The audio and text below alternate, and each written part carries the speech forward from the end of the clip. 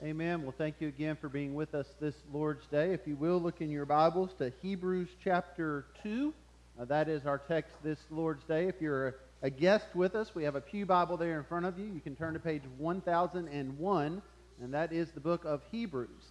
Now, if this is your first Sunday at Bloomfield in a while, or if you're just visiting with us, we walk through books of the Bible together. And so we started just a few weeks ago walking through the book of Hebrews.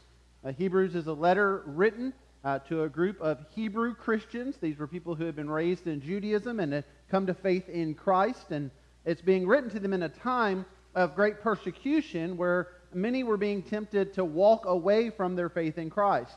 There were people calling them back to Judaism, calling them to turn away from their new faith in Jesus. And so we don't know who wrote the book of Hebrews, but this writer, inspired by the Holy Spirit, is writing to encourage these believers to stand firm in their faith. And so as we walked through the first chapter together, we saw how the writer was making it very clear that Jesus is supreme, that he is sovereign, that he is Lord of all. And we will now see in chapter 2 as he gives us instruction now related to what we're to do with our faith in Christ. So in chapter 1, it was really foundational. He's just teaching us about Jesus. The author doesn't tell us anything we're supposed to do, but now we get to chapter 2, and now we have a command that we are to follow. And so today we're going to look at the beginning of chapter 2, at Hebrews 2, verses 1 through 4. And because this is the holy, inspired, righteous Word of God, out of reverence for it, if you're able to, would you stand together as I read our text for us this Lord's Day?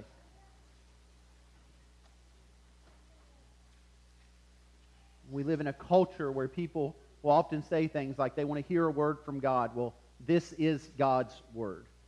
And this is what it says. Therefore, we must pay much closer attention to what we have heard, lest we drift away from it. For since the message declared by angels proved to be reliable, and every transgression or disobedience received a just retribution, how shall we escape if we neglect such a great salvation? It was declared first by the Lord, and it was attested to us by those who heard, while God also bore witness by signs and wonders and various miracles and by gifts of the Holy Spirit distributed according to His will. If you will, pray with me. Father God, we thank you for this word you have given to us, and we pray that we would pay much closer attention to it. I pray especially in these moments, Lord, as we walk through this passage together, that you would protect us from those things that might distract us, that might keep us from paying attention to it. And I pray, God, that your Holy Spirit would do a work in us today, and that you would call us to faith and to repentance and to trust. And we ask this in Jesus' name. Amen. You may be seated. For those of you who know much about me, you know that I enjoy fishing, and so I am always interested when I see a news story pop up that's related in some way to fishing, and I saw one like that this last fall. Perhaps you saw it as well. It was a story out of Indonesia about a teenage boy who had gotten a job as a fisherman. And in his context, what he was to do was he was placed on a raft off the coast of Indonesia, and on that raft was a little hut, and he was given a week's worth of supplies, and he was to fish all throughout the week, and then the owner of the raft would come by the next week, collect the fish, give him more provisions, and he would do this week after week after week, fishing from this raft. And all of that went well and good until one day a strong storm came through, and it snapped his anchor line, and he began to drift out to sea. Now, this would probably terrify most of us, but for this young man, he had actually been in this situation a couple of times before. He had been in storms, and the line had snapped, and he had drifted at times for a few days, and the owner of the raft would always come and find him and would bring him safely back. But something different happened last September. And he drifted not for a few days, not even for a few weeks. He was lost at sea for 49 days. He drifted well over 1,000 miles from the coast of Indonesia all the way towards the waters of Guam, where he was eventually found by a Chinese shipping vessel that just happened to come by that shipping lane and spotted this raft out in sea where no raft should be out at sea.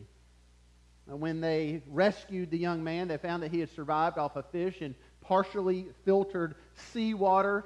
He was malnourished. He was very excited, of course, to be rescued. He had prayed and hoped every day that someone would find him. But as the days went on, day after day after day, he had begun to lose hope that he would ever be found.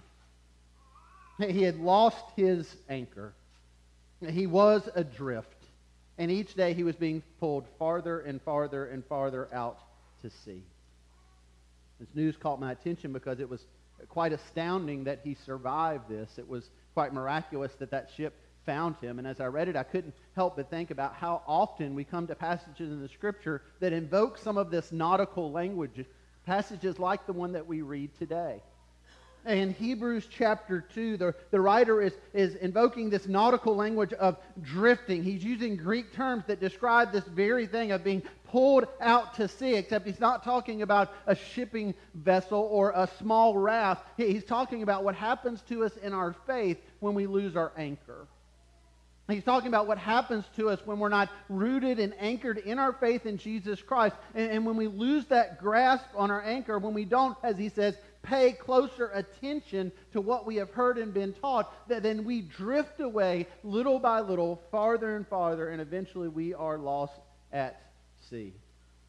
And so the writer of Hebrews here is instructing us. He is commanding us in regards to drifting of what we must do to stay anchored in our faith. And so I want to walk through this today and consider what God's Word calls us to. Again, God has given us in this first chapter of Hebrews 1 so much information, so many foundational things about our faith, about who Jesus is, about how Jesus is supreme and Jesus is greater than the angels and Jesus commands the entire universe. And now he's telling us what we need to do. And I pray that we will hear that word as we walk through it. Beginning with the first point there in your outline. The action we are to take is this. Point 1, we are to pay attention to the Word. Pay attention to the Word.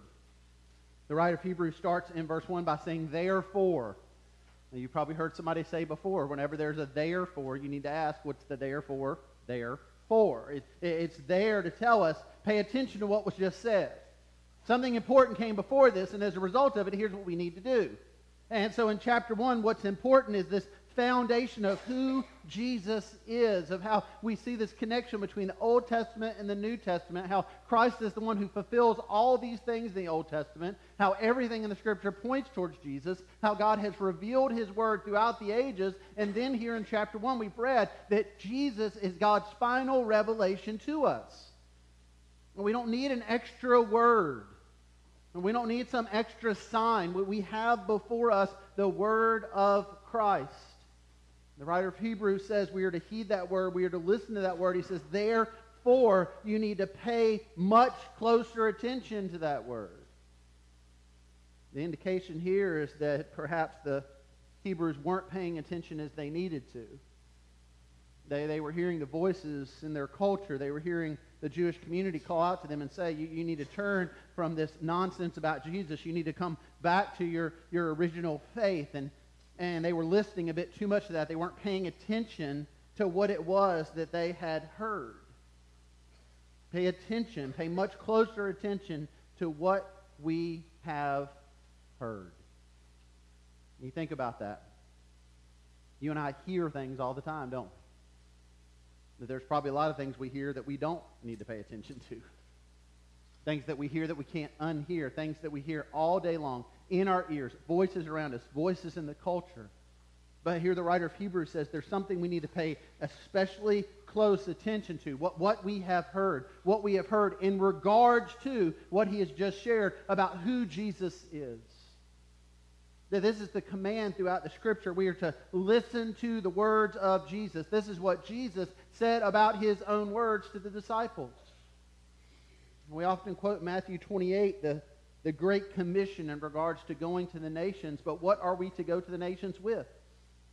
In Matthew 28, beginning in verse 19, Jesus says to his disciples, "Go therefore and make disciples of all nations, baptizing them in the name of the Father and of the Son and of the Holy Spirit, teaching them to observe all that I have commanded you."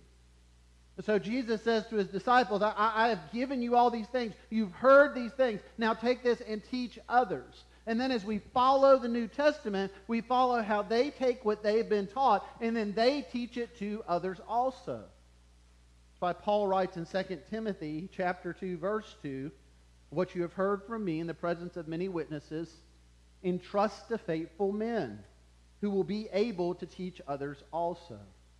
And so this is how the word is handed down. Jesus teaches the disciples teach others. Paul taught Timothy. This word is passed down. This is how we have the word today. God entrusted this to reliable people who handed the word down, and we have before us the very word of God. And Jesus says we are to listen to it, we are to observe it, we are to teach it to others. The writer of Hebrews says we need to pay closer attention to it. No, we live in a distracted world where we pay attention to all kinds of things that won't last, that are utter nonsense. And we too need to remember, we need to pay closer attention to this word. This is a reminder to us in the church today that everything that we do needs to be centered on the word of God. This is our foundation. That there's nothing else that's going to anchor us. We need to be anchored by the word. And he says if we're not, the warning here is that we will drift away. And again, that nautical term there, that this picture, that if we're not paying attention, that term means holding tight to, anchored in. If we're not anchored in Christ, then we will drift. Pay attention. Pay attention.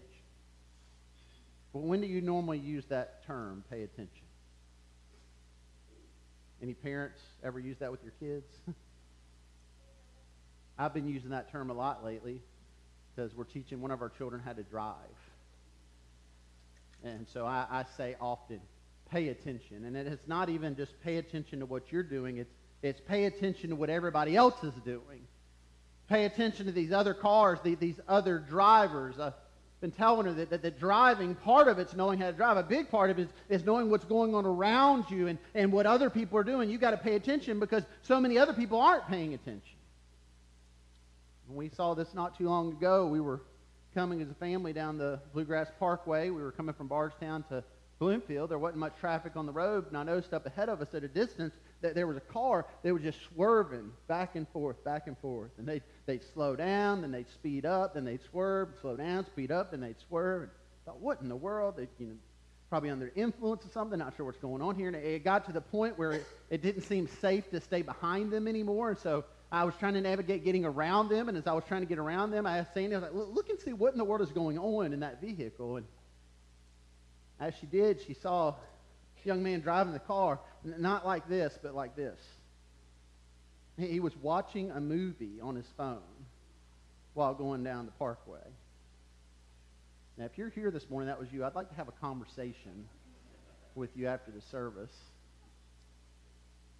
He wasn't paying attention to the road at all. He was paying attention to something else. And as a result, what was happening? He was just drifting side to side.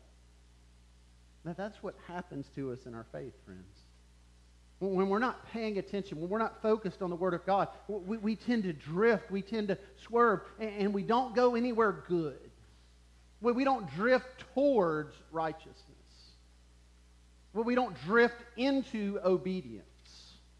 We don't drift into a better understanding of who God is towards orthodoxy. No, we drift farther and farther and farther and farther away from the truth.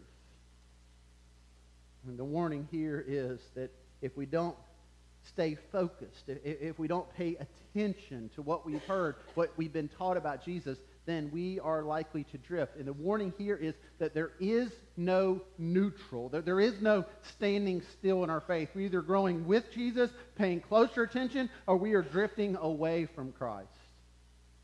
That there's no middle ground here. When we celebrate today our graduates, we are very proud of you. If you've been here with our church for long enough, you notice how we kind of have this cycle. We'll have Mother's Day, and we have this family dedication, and then usually within a week or two we have graduation recognition, and we're sending these kids out. And if you're here long enough, you start to say, well, gosh, just the other day we dedicated this family with this new child. Now we're sending this child out into the world. It goes really quick. And what we also identify at times in this cycle is that sometimes as we send people out into the world, they don't come back. I worked in college ministry for a number of years. I saw this cycle often where students would be raised in a church and they'd go to college and they just drift away. I remember a conversation very well. When I was in college, I was a brand new Christian, and one of the first things I felt I needed to do was share the gospel with the people I knew in college, and so I lived there in a suite on campus, so I started sharing the gospel with my suite mates. And I remember one particular young man named Chip, talking to him about the gospel. Chip, everything in his life just screamed lostness, and his life was just full of lostness. And so as I started talking to him about the gospel, he quickly said to me, "Oh, Richard, I'm a Christian."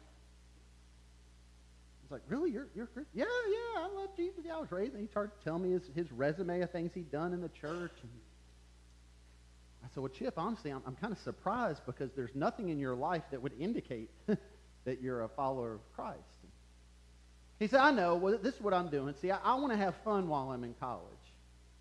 So it's kind of like this. I've just kind of taken my faith and I put it in a shoebox and I put it up on the shelf. And I'm going to have fun. And then when I get out of school, I'm going to take it back off the shelf and I'm going to go to church and I'm going to have a family. And that's what I'm doing. I've kind of paused my faith for now." The writer of Hebrews here says there's no pausing our faith. When the anchor line is severed, we begin to drift.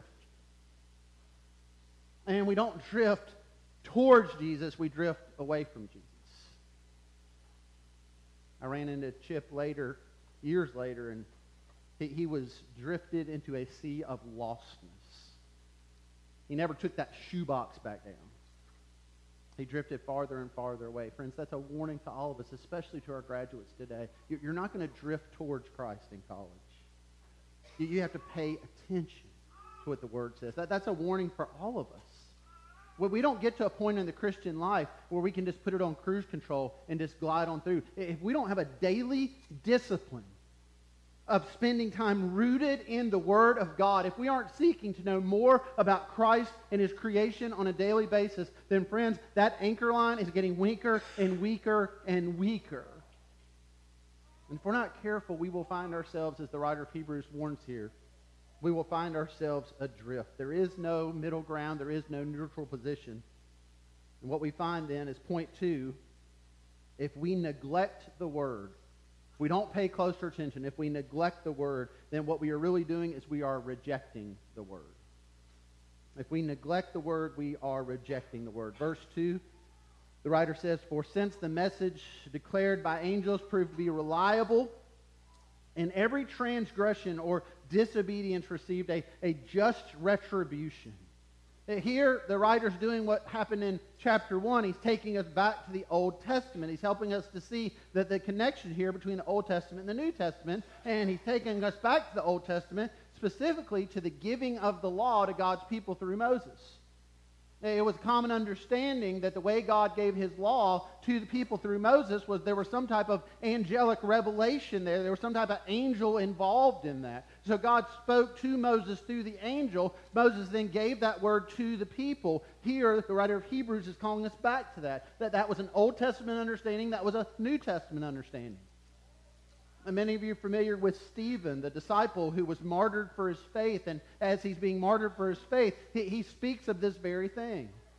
In Acts chapter 7, beginning in verse 38, Stephen refers to Moses this way: "As the one who was in the congregation in the wilderness with the angel who spoke to him at Mount Sinai, and with our fathers receiving living oracles that were given to us."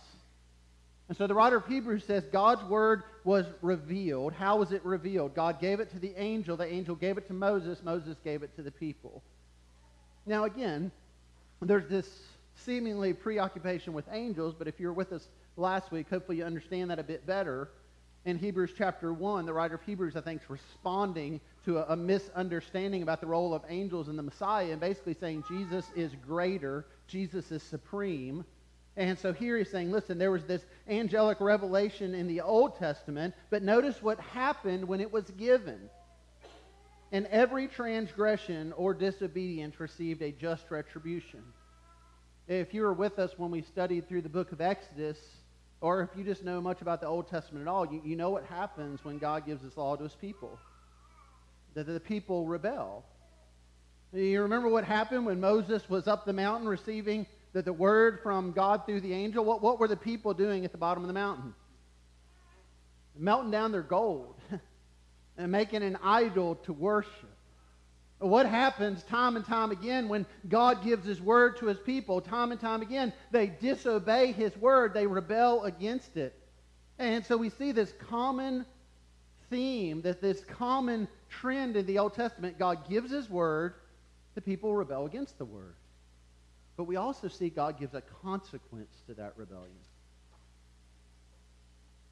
Now, consequence isn't a politically correct term, especially in the context of the church today. We don't like to talk about consequences. But notice what we see here in Hebrews 2. Every transgression or disobedience received a just retribution. Paul gives us an example of those in 1 Corinthians chapter 10. He refers back to what happened with the golden calf. He refers back to several situations where God's people rebelled against Him. And he writes this in 1 Corinthians 10, beginning in verse 6. Now these things took place as examples for us, that we might not desire evil as they did. Do not be idolaters, as some of them were, for as it is written, the people sat down to eat and drink and rose up to play. He's referring here to the golden calf. Or he says, we must not indulge in sexual immorality, as some of them did. And 23,000 fell in a single day. He's referring here to where God's people refused to obey Him. They intermarried with people that worship pagan gods, and God wiped out 23,000 of them in one day. Brought His judgment on them. Or he says we must not put Christ to the test, as some of them did, and they were destroyed by serpents, nor grumble, as some of them did, and were destroyed by the destroyer. Now these things happened to them as an example, but were written down for our instruction. So here there's this emphatic warning that we're to pay attention to the Word, and we're to remember that there is a consequence that comes with drifting away. We don't just neglect the Word, we reject it. And when we do, we receive a consequence. The writer of Hebrews here says they receive just retribution. Just retribution. That means they receive the righteous judgment of God. That they receive the wrath of God. They receive judgment. And that's another unpopular term in the church today. Judgment. We often talk about we don't like those judgmental Christians. What kind of church do you go to? Well, I don't go to one of those judgmental churches. I don't want to be around all those people judging. We have a very negative connotation with anything surrounding judgment or judging. And some of that has to do with the hypocrisy that's found in so many churches and so many Christians today. Jesus speaks to hypocrisy. He calls us to repent of it. So some people are saying they're put off by judgment because they've experienced people who ignored the sin in their own life and called others out in their sin. And that's the exact opposite of what Jesus tells us to do. So if that's been your experience, if that's what you associate with the church, know that what you've experienced is unrepentant sin in the life of someone who professes to be a Christian but may indeed not be one. Jesus says before we can see clearly to remove the speck from our brother's eye, we have to take the enormous log out of our eye first. I.e., before you confront a brother or sister in sin, look in the mirror. But what Jesus does not say is look in the mirror, realize you're a sinner, and then never say anything to them. And that's what the culture has adopted. And that's why the culture says, well, no, we don't want any of that judgmental stuff. No, the Scripture preaches judgment over and over again. You cannot separate judgment from God. God is a God who judges. They received just retribution. Let me give you just one example of this call, this reminder of God's righteous judgment we have in the Scripture. Psalm 7, in the 7th Psalm, beginning in verse 11. This is what the psalmist says, who is singing a praise to God.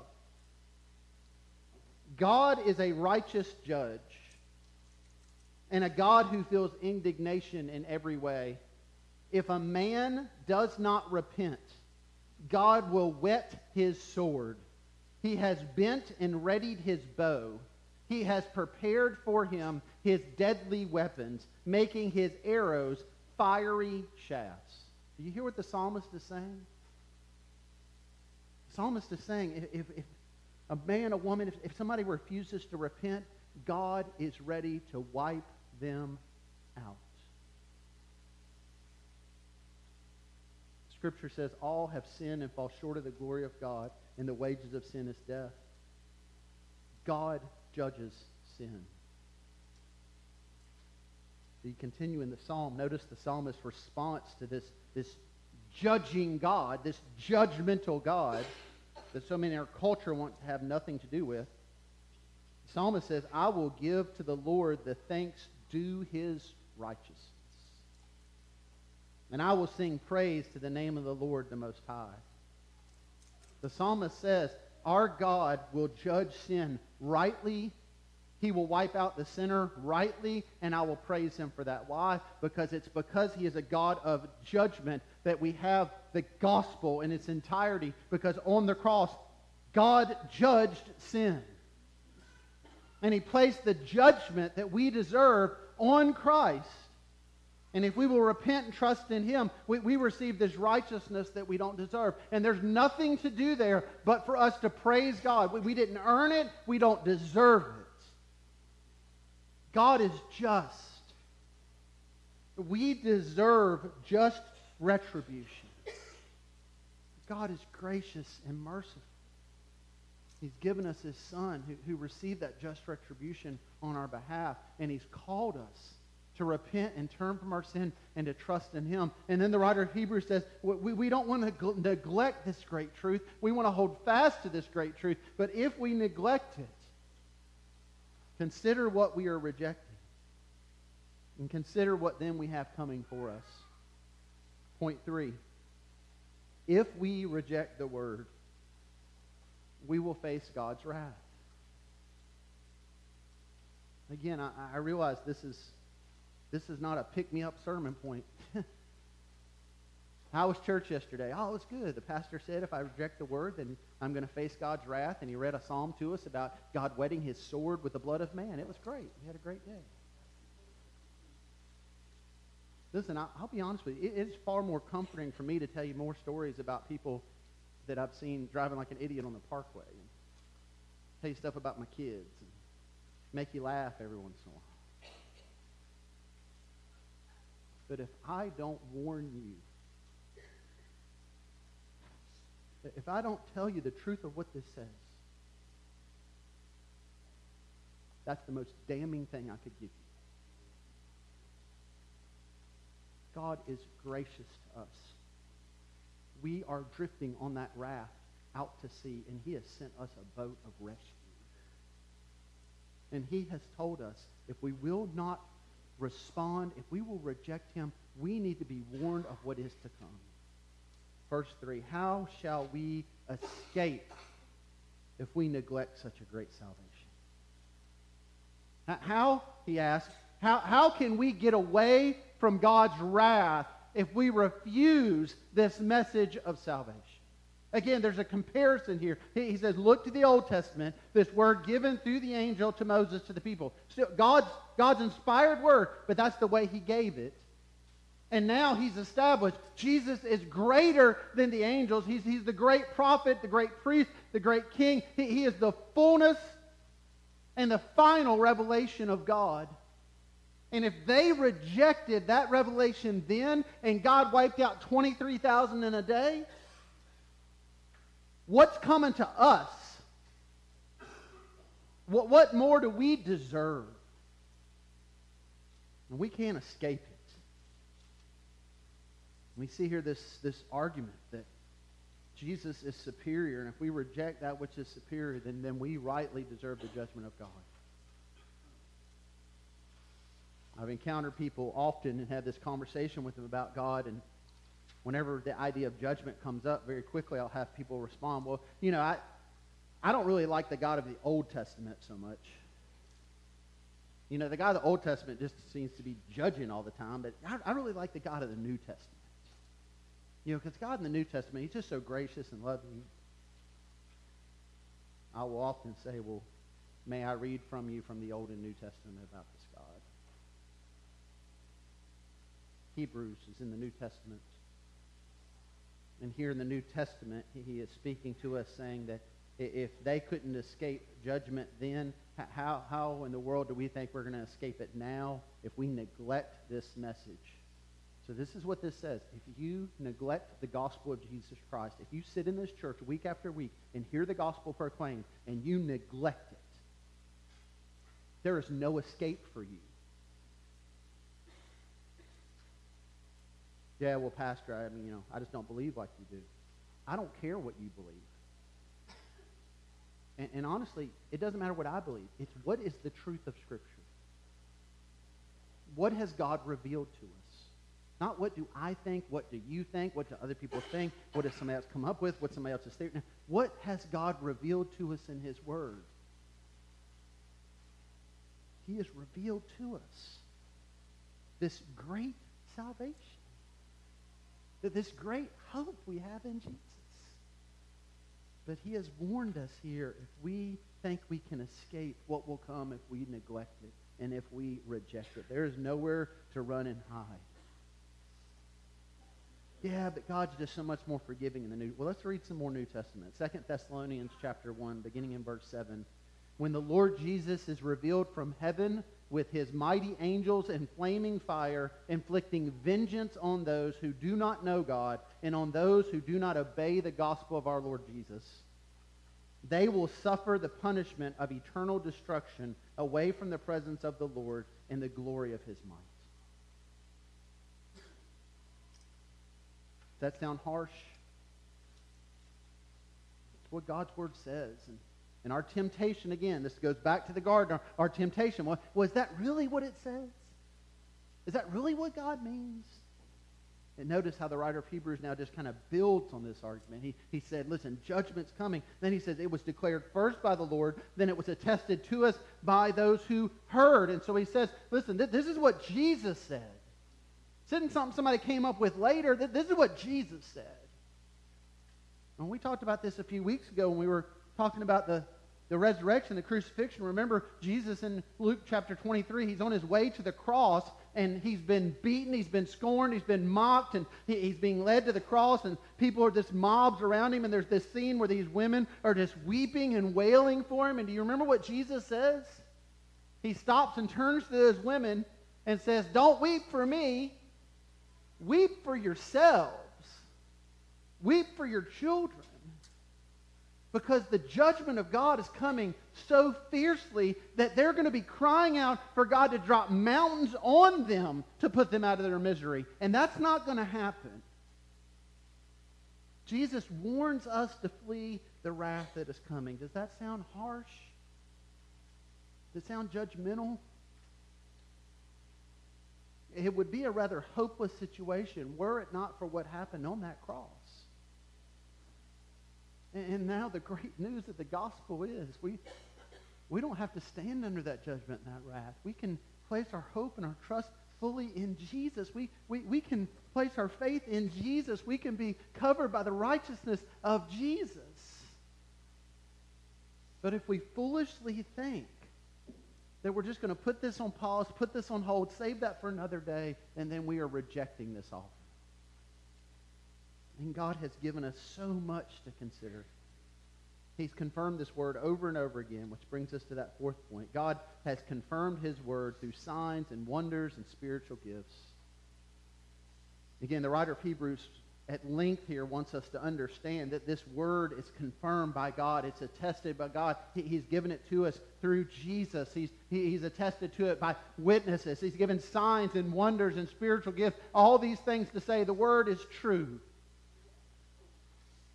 Again, time doesn't permit us to go deep into this, but just in a quick summary, there's so much confusion in the church today about signs and wonders and spiritual gifts. Notice the context here.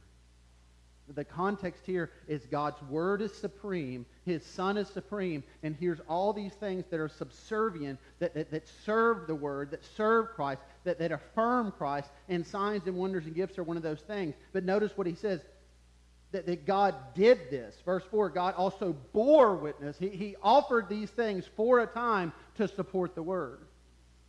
So, for example, that's why you see in the book of Acts things like Pentecost, where God miraculously does this work through the Holy Spirit, and there's speaking in tongues, and there's miracles taking place early in the book of Acts. But as you go through the book of Acts, you see those signs and wonders and miraculous things that they kind of get further and further apart. Why? Because the Word's being confirmed. And now we have something greater. You don't need a sign today. You don't need a miraculous gift today. You need the Word, and God's given it to you. But so often we hold these things up completely separate from the Word. Sometimes we offer up things and say, well, here's a sign from God that's completely contradictory to the Word. Here the writer of Hebrews says, no, that these things serve in their function to confirm God's Word. These gifts by the Holy Spirit distributed according to His will, that these are all things to confirm. This is the Word. This is who Jesus is. Now what are you going to do about it? Are you going to be anchored to Christ or not? The writer of Hebrews tells us God has gone to great length to give us His Word, to give us His Son. Christ is our anchor. The gospel is what grounds us in the midst of a world that has gone adrift. And if we're not careful, friends, we will go drifting with it. But the writer of Hebrews here is encouraging us and saying we can be rooted in something that will keep us from drifting, ever drifting. We can be tied to an anchor in a way that line will never be severed. In fact, further down the road, Hebrews 6:19, he refers to Jesus this way. We have this as a sure and steadfast anchor of the soul. It can't be broken, that's what he says. And that's good news. That means that you can be anchored by something greater than your emotions, which change often. You can be anchored by something greater than your circumstances, many of which you have no control over.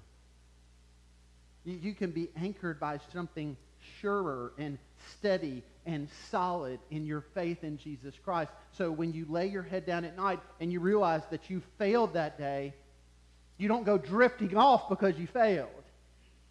You're reminded that Christ is your anchor. And when you get the phone call that just turns your world upside down, you don't have to go drifting, but you can trust in Christ because He's your anchor. It's not your circumstances that anchor you. And when life turns out radically different than you thought it would, when tragedy comes, when suffering comes, when all these harsh things come into your life, you don't have to just go drifting. You can hold firm in your faith in Jesus Christ.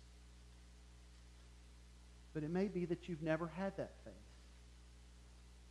It may be that whatever you were anchored to was so temporal that line snapped a long time ago and you are drifting out to the sea of destruction.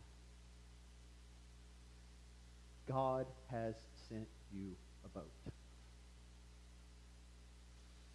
Imagine how foolish it would have been for that Indonesian teenager, after being at sea for 49 days, dehydrated, malnourished. Imagine how foolish it would have been on day 49 for him to see that boat and hear that call and for him to say to that boat, I'm okay. I got at least 2 more days of fish here. I'll be fine. Kind of like being out here. Nobody tells me what to do. It's pretty out here. I'm sure another boat will come along. I'm sure I'll be saved in some other way. I mean, gosh, you're 100 yards from me. I don't know that I want to swim that far.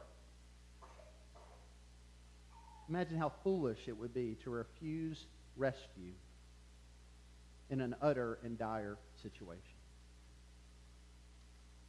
Friends, that's how foolish so many of us are when we refuse the gospel of Jesus Christ. God has sent you a boat. Will you get on it? If you would, pray with me.